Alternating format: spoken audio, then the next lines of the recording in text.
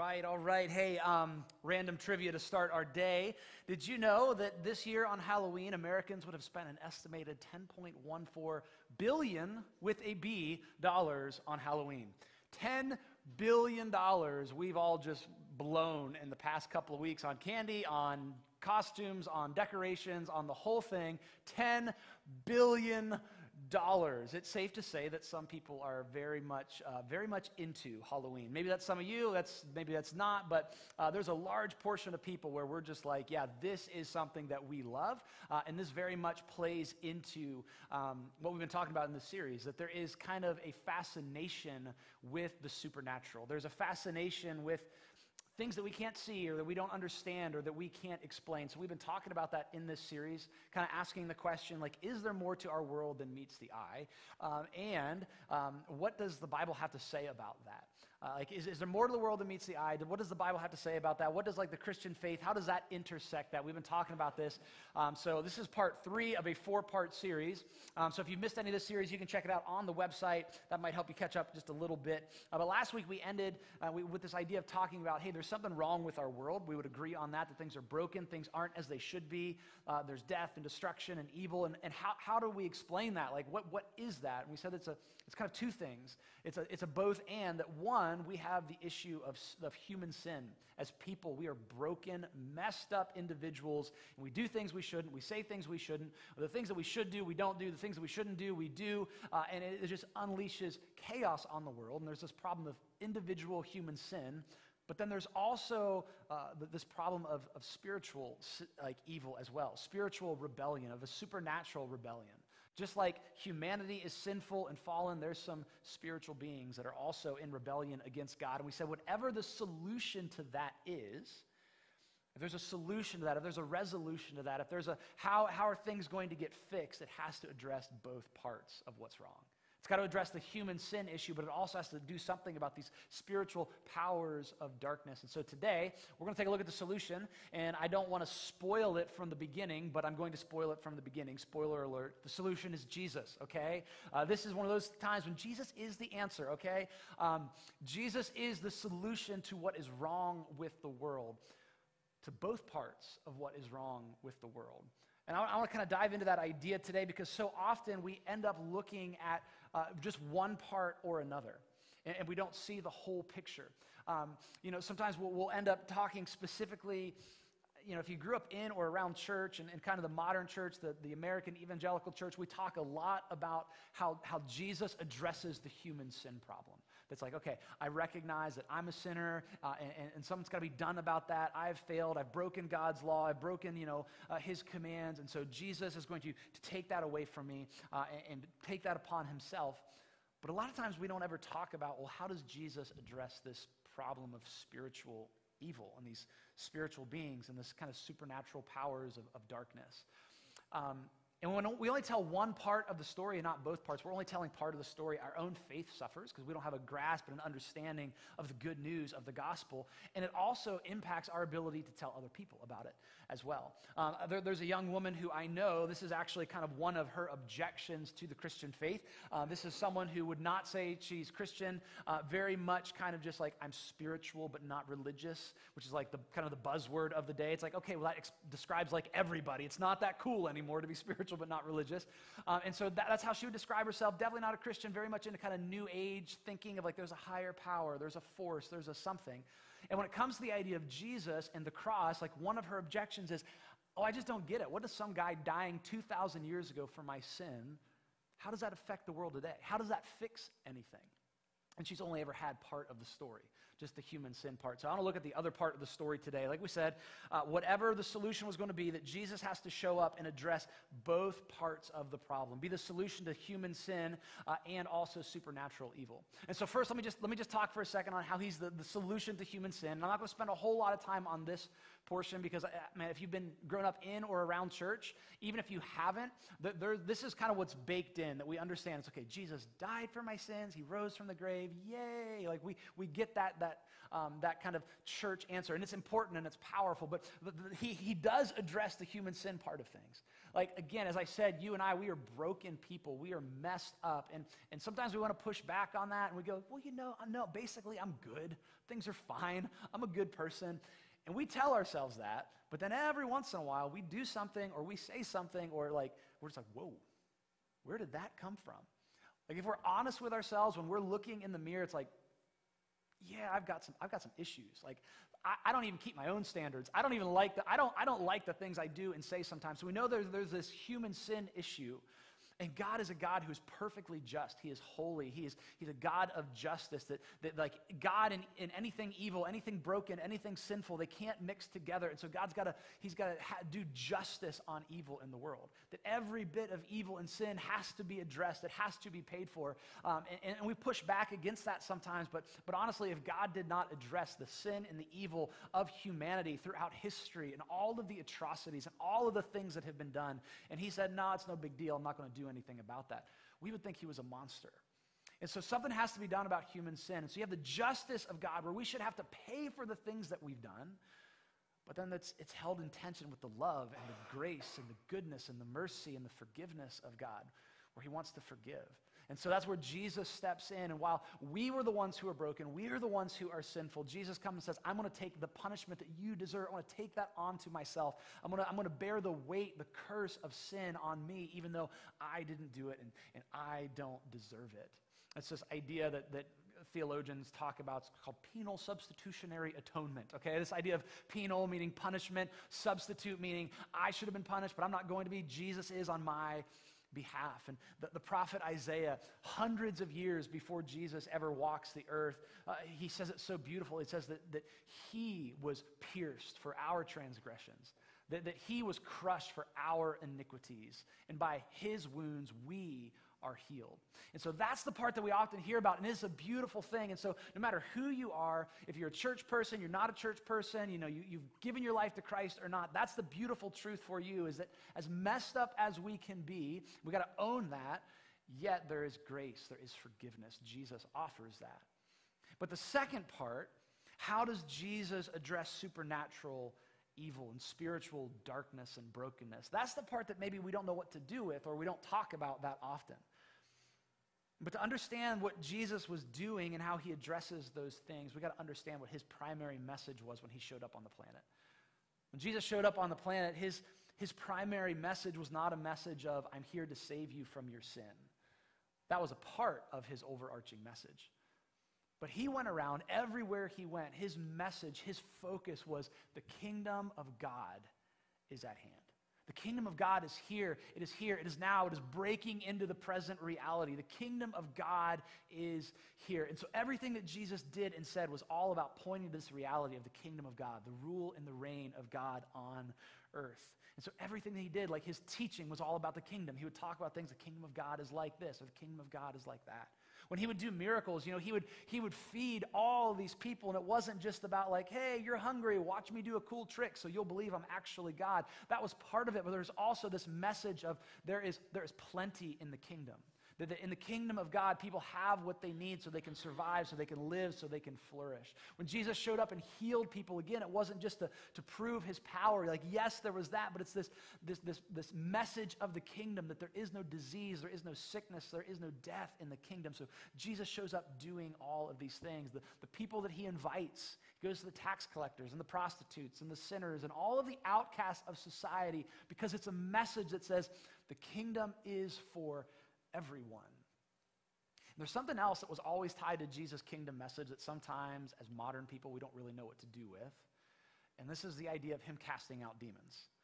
It's like, you read the New Testament, you're reading the gospel, and it's like, and Jesus cast out a demon, and you're like, I didn't have a Sunday school lesson about that, okay? Can we go back to the fishes and the loaves and sing a happy little song? But what do I do with Jesus casting out a demon? And again, He didn't do anything accidentally. It wasn't coincidence.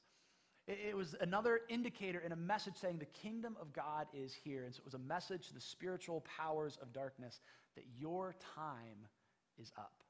That the one who has the ultimate authority is here, and your time is up. And so if you'll read throughout the Gospels and you'll run into these accounts that Jesus has interactions with spiritual powers of darkness and people who are under the influence of demonic possession, they know exactly who Jesus is.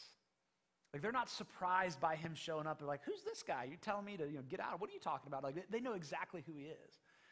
Like, one of the most famous times, there's this account where Jesus and his disciples, they cross a lake and they go to this region called the region of the Gerasenes. And it's a Gentile region, meaning it's not a Jewish region. Last week we kind of talked about how God had given over these other nations to these lesser spiritual beings, and so this isn't God's space. And Jesus, in terms of geography, they thought majorly in terms of geographic location. And Jesus shows up in this Gentile region, one as a sign to say, hey, what I'm doing is not just for the Jewish people; it's for everyone. And when they get there to the region of the Gerasenes, they encounter this guy who's possessed by a demon, and they have this interaction, and it's this really famous interaction where Jesus is like, hey, what's your name? And the response is, my name is Legion, for we are many. And at that point, you're like, I don't want to read this anymore because I've seen too many horror movies. And then he's like, okay, go into those pigs. And the demon goes into the pigs and runs down the mountainside and into the water. And you're like, that was weird. That was really weird. And that's a whole nother conversation. But what I want us to see is when Jesus has this interaction with this man who is possessed by a demon, how this man, under demonic influence, how he addresses Jesus. He says, what do you have to do with me, Jesus, Son of the Most High God? That whenever spiritual powers of darkness, like whenever these demonic forces, whenever they encounter Jesus, they're always like, oh, we know exactly who you are. You are the Son of the Most High God. Back in the first week of the series, we talked about this idea that there's different spiritual beings. The Hebrew word is Elohim, and angels, and demons, and cherubim, and seraphim, but Yahweh, God Most High, is unlike any of them. That he is above and beyond all of them. And so Jesus shows up, and they're like, oh, we know exactly who you are. You're the Son of the Most High God. What do you want to do with us? The spiritual powers of darkness, they know exactly who Jesus is. They know exactly what he is there to do. They know, they're not dumb. They know that he is there to reset things. They know that he is there to kick off that Eden project again. You see, there is no plan B for God.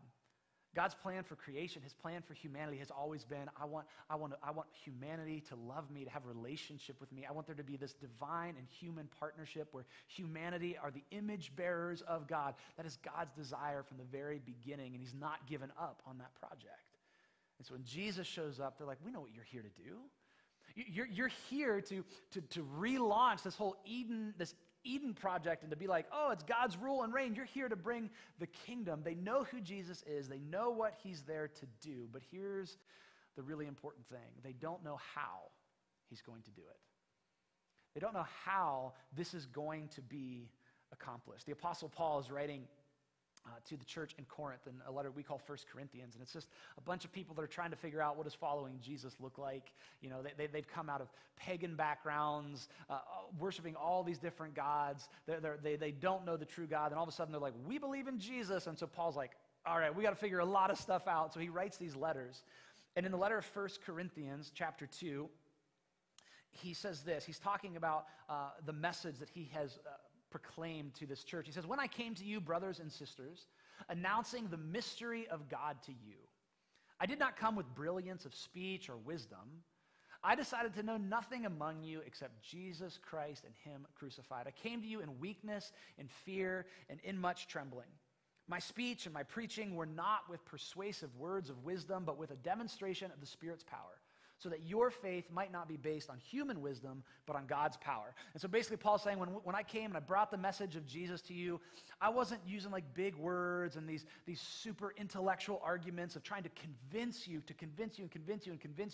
that Jesus is who he claimed to be. He's like, no, I just kind of came and I laid out the message of the gospel.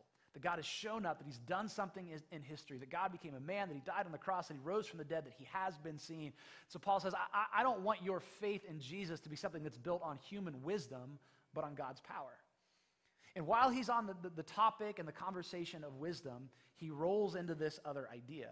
He says, well, while we're speaking about wisdom, we didn't win you Corinthians over with wisdom, but we do, however, speak a kind of wisdom among the mature.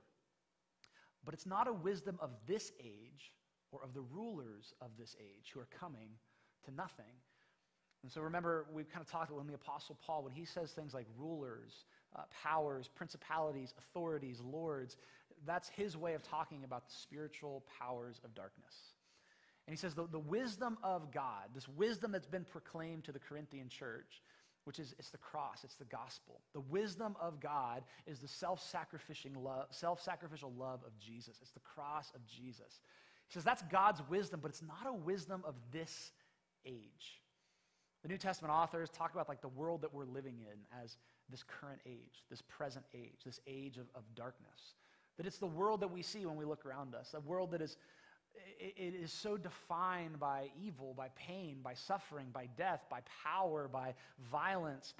It's a world where you want to know what's right? Well, whoever has the most power, whoever has the most influence, whoever, it's what's best for me and my people and my tribe, regardless of who I have to hurt, who I have to step on to get there. Like it's abuse. It's all of these things. That is this age. And he says the wisdom of God.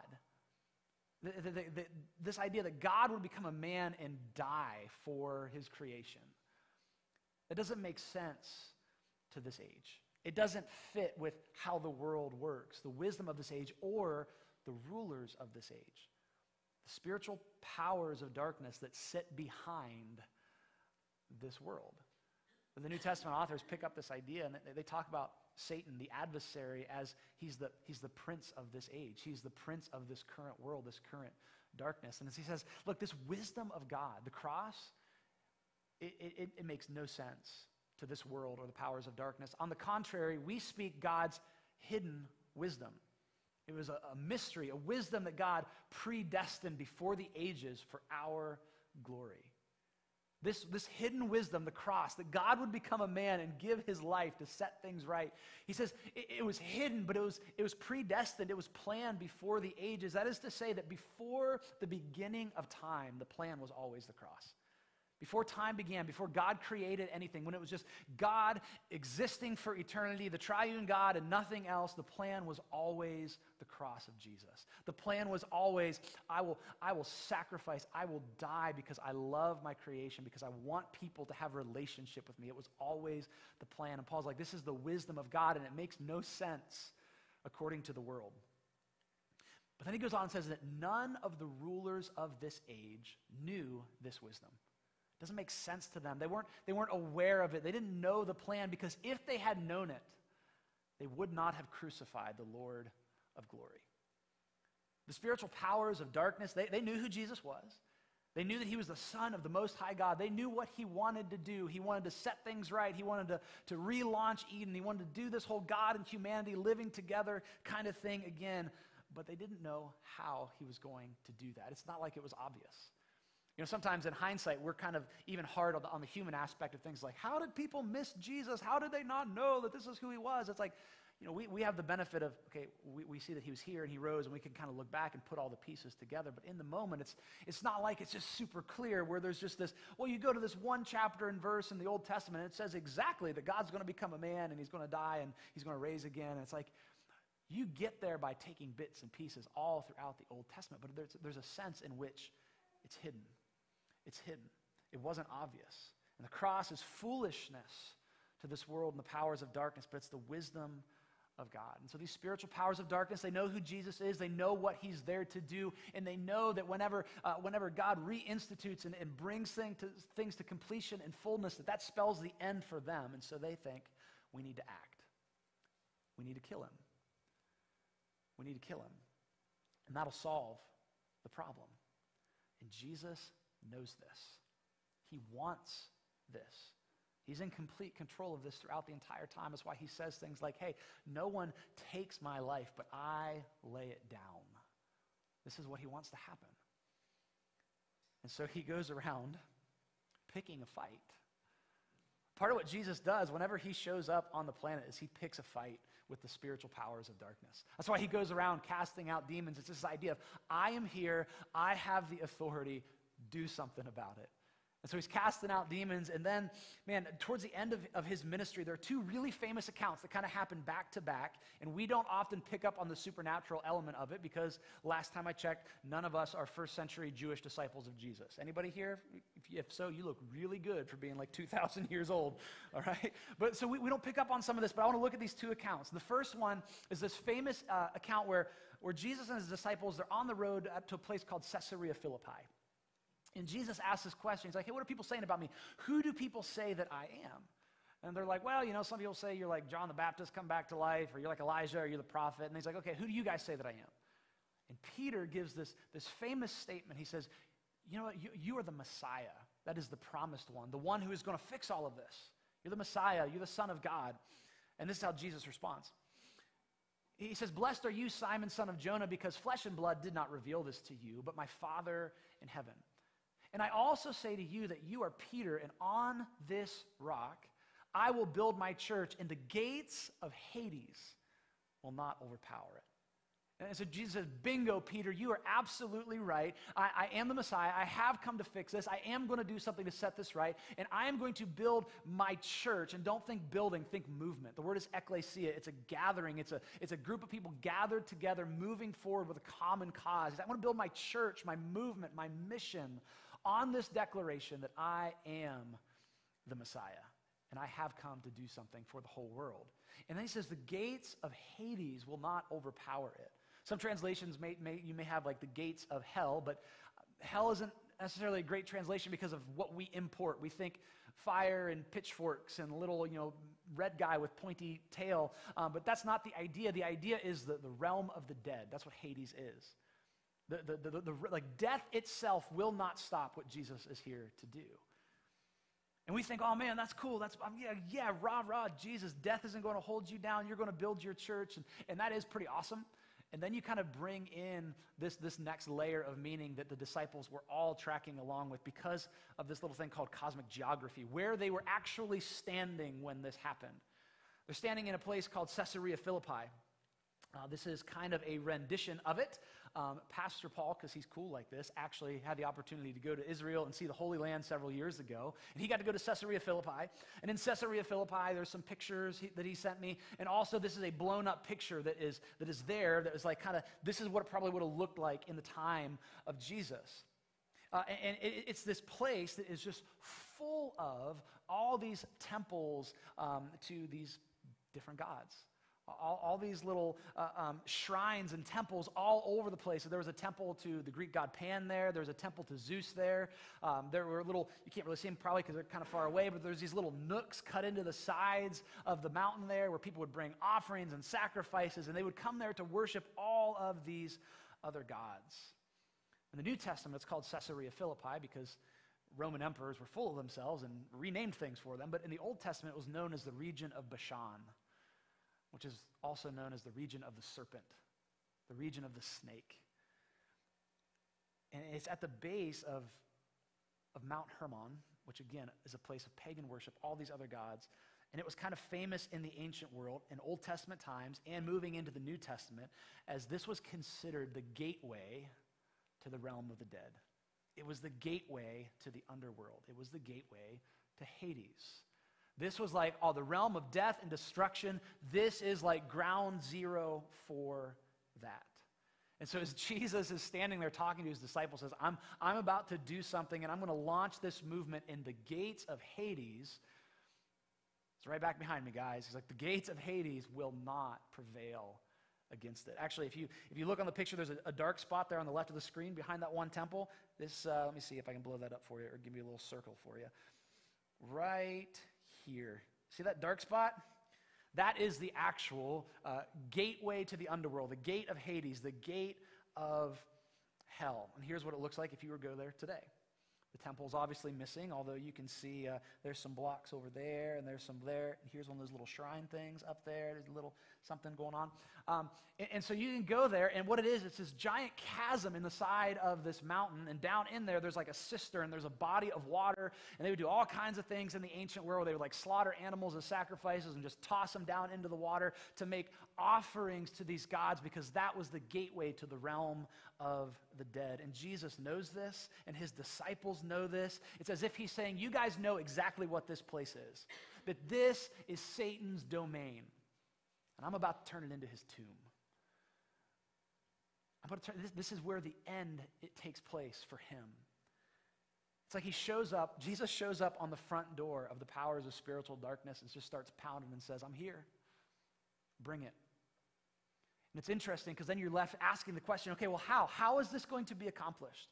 And the gospel authors make sure that the very next thing they start talking about says from that point on, Jesus began to explain that he would go to Jerusalem, that he would suffer, and he would die. It's like, here's how it's going to happen. I'm going to go to Jerusalem, I'm going to suffer, I'm going to die. And Peter actually shouts, I was like, never will that happen to you. And Jesus says, get behind me, Satan. Peter, you don't have the things in mind of God. This is the things in mind of the adversary. So you have that account take place where Jesus is just like, come on, let's go. I'm here. Do something about it. And then the very next thing that happens is what's called the transfiguration. And so after 6 days, so 6 days after this has happened at Caesarea Philippi, Jesus takes Peter, James, and his brother John and led them up on a high mountain by themselves. And he was transfigured in front of them, and his face shone like the sun. His clothes became as white as light. It goes on to say that they hear this voice from heaven. They hear God saying, this is my son, whom I love. I'm well pleased with him. Do what he says. And so there's this moment where these three disciples get to see Jesus revealed for who he really is, where he reveals himself. This is who I am. I'm the Son of the Most High God. And again, kind of the cosmic geography is an important thing here. It says that he goes up on a high mountain. Well, the only high mountain in that region near Caesarea Philippi is Mount Hermon, which in the ancient world was known for pagan worship and all these different messed up sacrifices.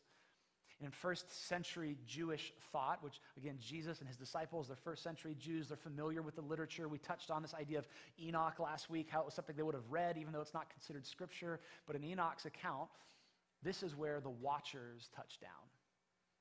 That when the rebellious spiritual beings, when they come down, when they step down to warp humanity, when they step down to bring about destruction, and they step down to have sex with human women, and you get these weird, spiritually broken offspring things, it happens here at Mount Hermon. It's like this is ground zero. And so again, Jesus is there at the front door saying, here I am. I am revealing myself. You know who I am. Come and do something about it. He's provoking the spiritual powers of darkness. He wants them to act. He wants them to act and to have him killed. He wants them to pull the strings behind the scenes to influence Judas to betray him, to influence the mob to be riled up, to shout, crucify him, crucify him, crucify him, to influence Pilate to say, okay, we're going to do it. Like Jesus wants this to happen. Why? Because he's out to defeat death. He's out to defeat the realm of the dead, the Lord of the dead, death itself, and the only way you defeat death is with a resurrection. But the only way you have resurrection is by dying.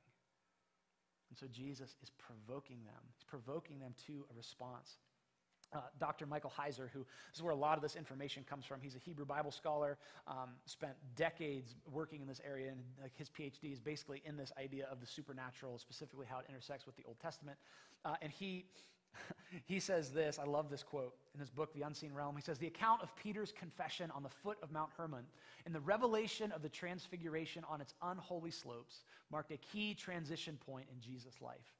After he throws down the gauntlet at the transfiguration, he begins to move toward Jerusalem to his death.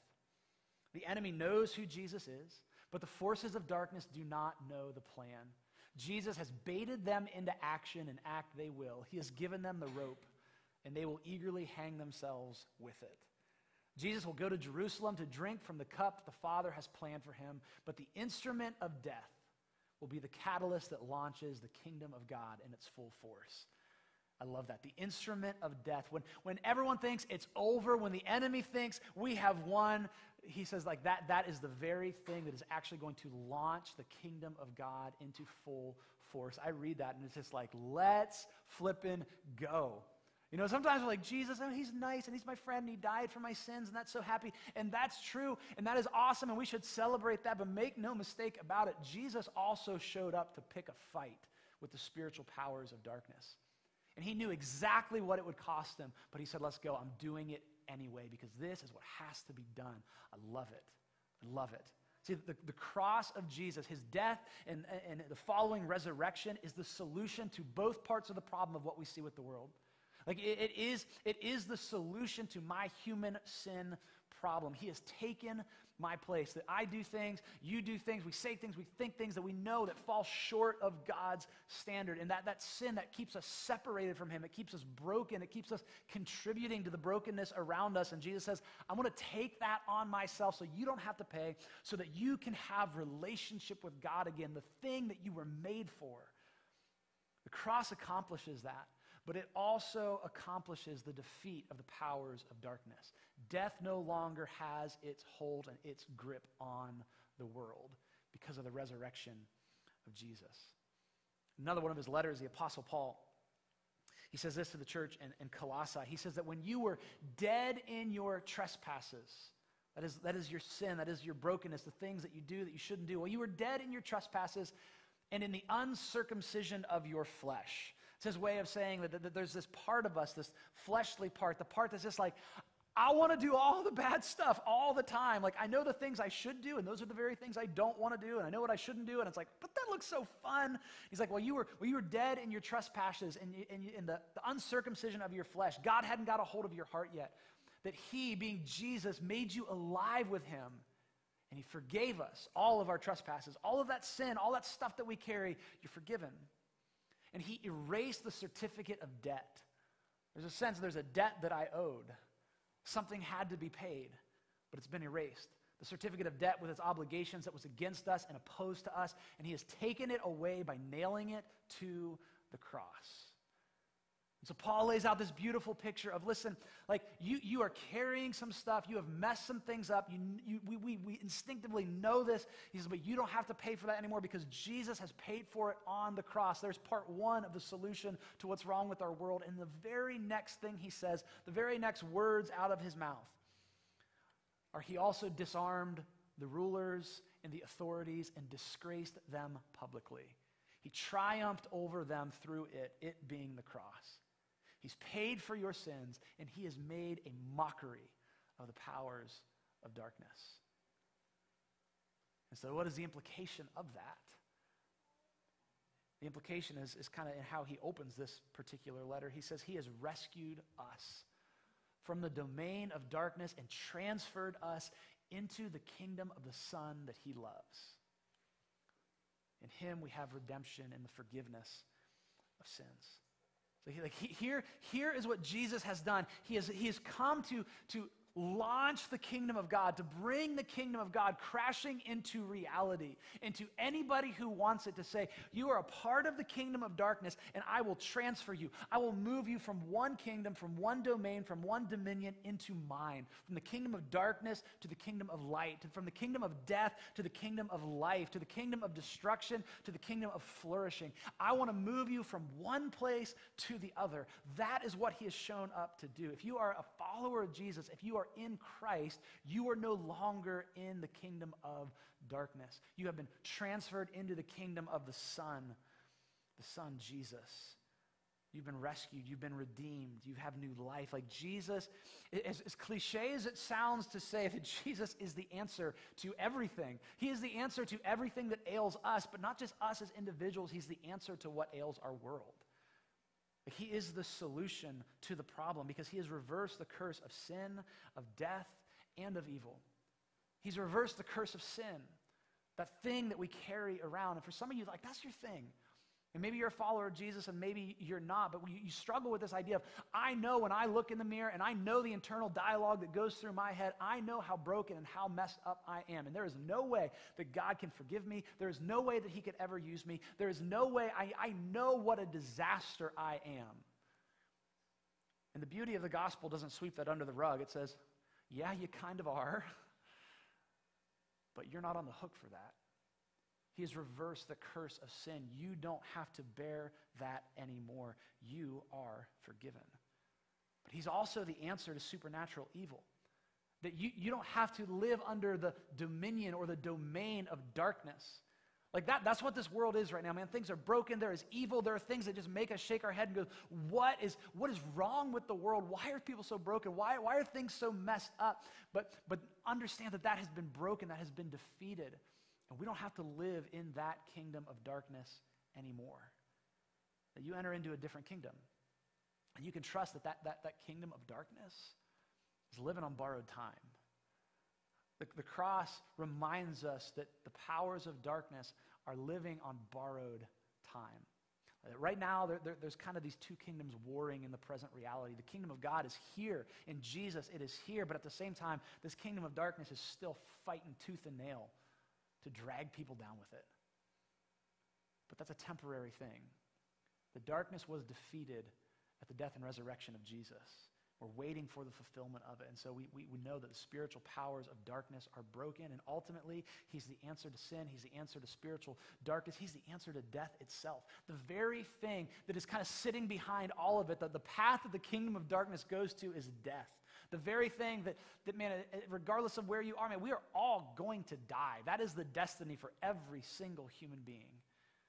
And the thing that is kind of like our most basic, primal, instinctual fear is that makes that fight or flight kick in. Jesus shows up and says, I'm actually the solution to that too, because that was never how it was intended to be. That when you are transferred into the kingdom of Jesus, your life is attached to his, and you're into the kingdom now, but also into all eternity, that because Christ was raised, you will be raised with him. See, this is why the gospel is such good news. That's why it means good news, because it touches and impacts every area of life. It's not just a happy thought of like, yay, I'm forgiven and I go to church and I guess that's great, so I'll go to heaven someday. It's like, no, it's good news because the kingdom of God is here and I am in it now. I'm not waiting around for it. I'm a part of it right now. It impacts every area of my life. That Jesus has come, that he has the ultimate authority, that he is the solution to the problem. The question simply is, have I made the transfer yet? Have I been moved from one kingdom into the other? There's the kingdom of darkness, there's this age, and then there's the kingdom of God. Have I been moved from the kingdom of darkness to the kingdom of Jesus? It's this thing that happens through faith. Talk about like faith in Christ, faith in Jesus. That's what it is. It's saying, Jesus, I need you. I need you to rescue me. I need you to forgive me for my sins because I know you paid for that. And then I need you to take me out of this kingdom of darkness and move me into the kingdom of God. Have you stepped into that kind of divine transfer yet and moved into the kingdom of the Son? Some of you, maybe that's yes. Some of you, maybe that's no. Some of you who are watching online, maybe you're like, I don't really know. I want to talk to someone. That'd be a great time to text Jesus to the phone number to get some questions answered. But I want to encourage you, maybe that's your step today, is take that step towards Jesus and say, I'm moving from this kingdom of death or darkness into the kingdom of the Son. For many of you, though, you say, I've already made that initial kind of step. I'm part of the kingdom of God. I put my faith in Jesus. Well, then for us, what we do with that is living out the kingdom every single day. Living from a reality of, you know what, I'm not a part of the kingdom of darkness anymore. That Satan and the spiritual powers of darkness, they have no authority over my life. They have no say in who I am and my identity and my worth and what I have to do and what I have to say and how I have to live. They have no power over me. And so live like people of the kingdom. Step into whatever God has. Step into that next step of faith and declare that I'm a kingdom person. I've been rescued. I've been redeemed. I've been restored because Jesus has been victorious. Let's pray together. God, thank you so much just for this truth that we see in your word, that everything that ails us, that everything that is broken with our world, God, you have come to set right. And you have set it right through Jesus. Through his death and resurrection, we have the hope that our sin is paid for. We have the hope that the powers of darkness have been defeated. We have the hope that death will not hold us down, that we have an eternity with you to look forward to. Lord, I pray that you would give us the wisdom to know what to do with what we've heard. I pray that you would give us the strength, the boldness, the courage to do it. Lord, wherever we're at on a faith journey today, whether we're just discovering you or still have questions or we've been following you for a while, God, I pray through the power of your Spirit that you would move us closer and closer into relationship with you. I pray that you would transform us into the kind of kingdom people that we need to be, so that not only we would live as members of your kingdom, but so that the world around us would know they're invited in as well. We pray this in Jesus' name.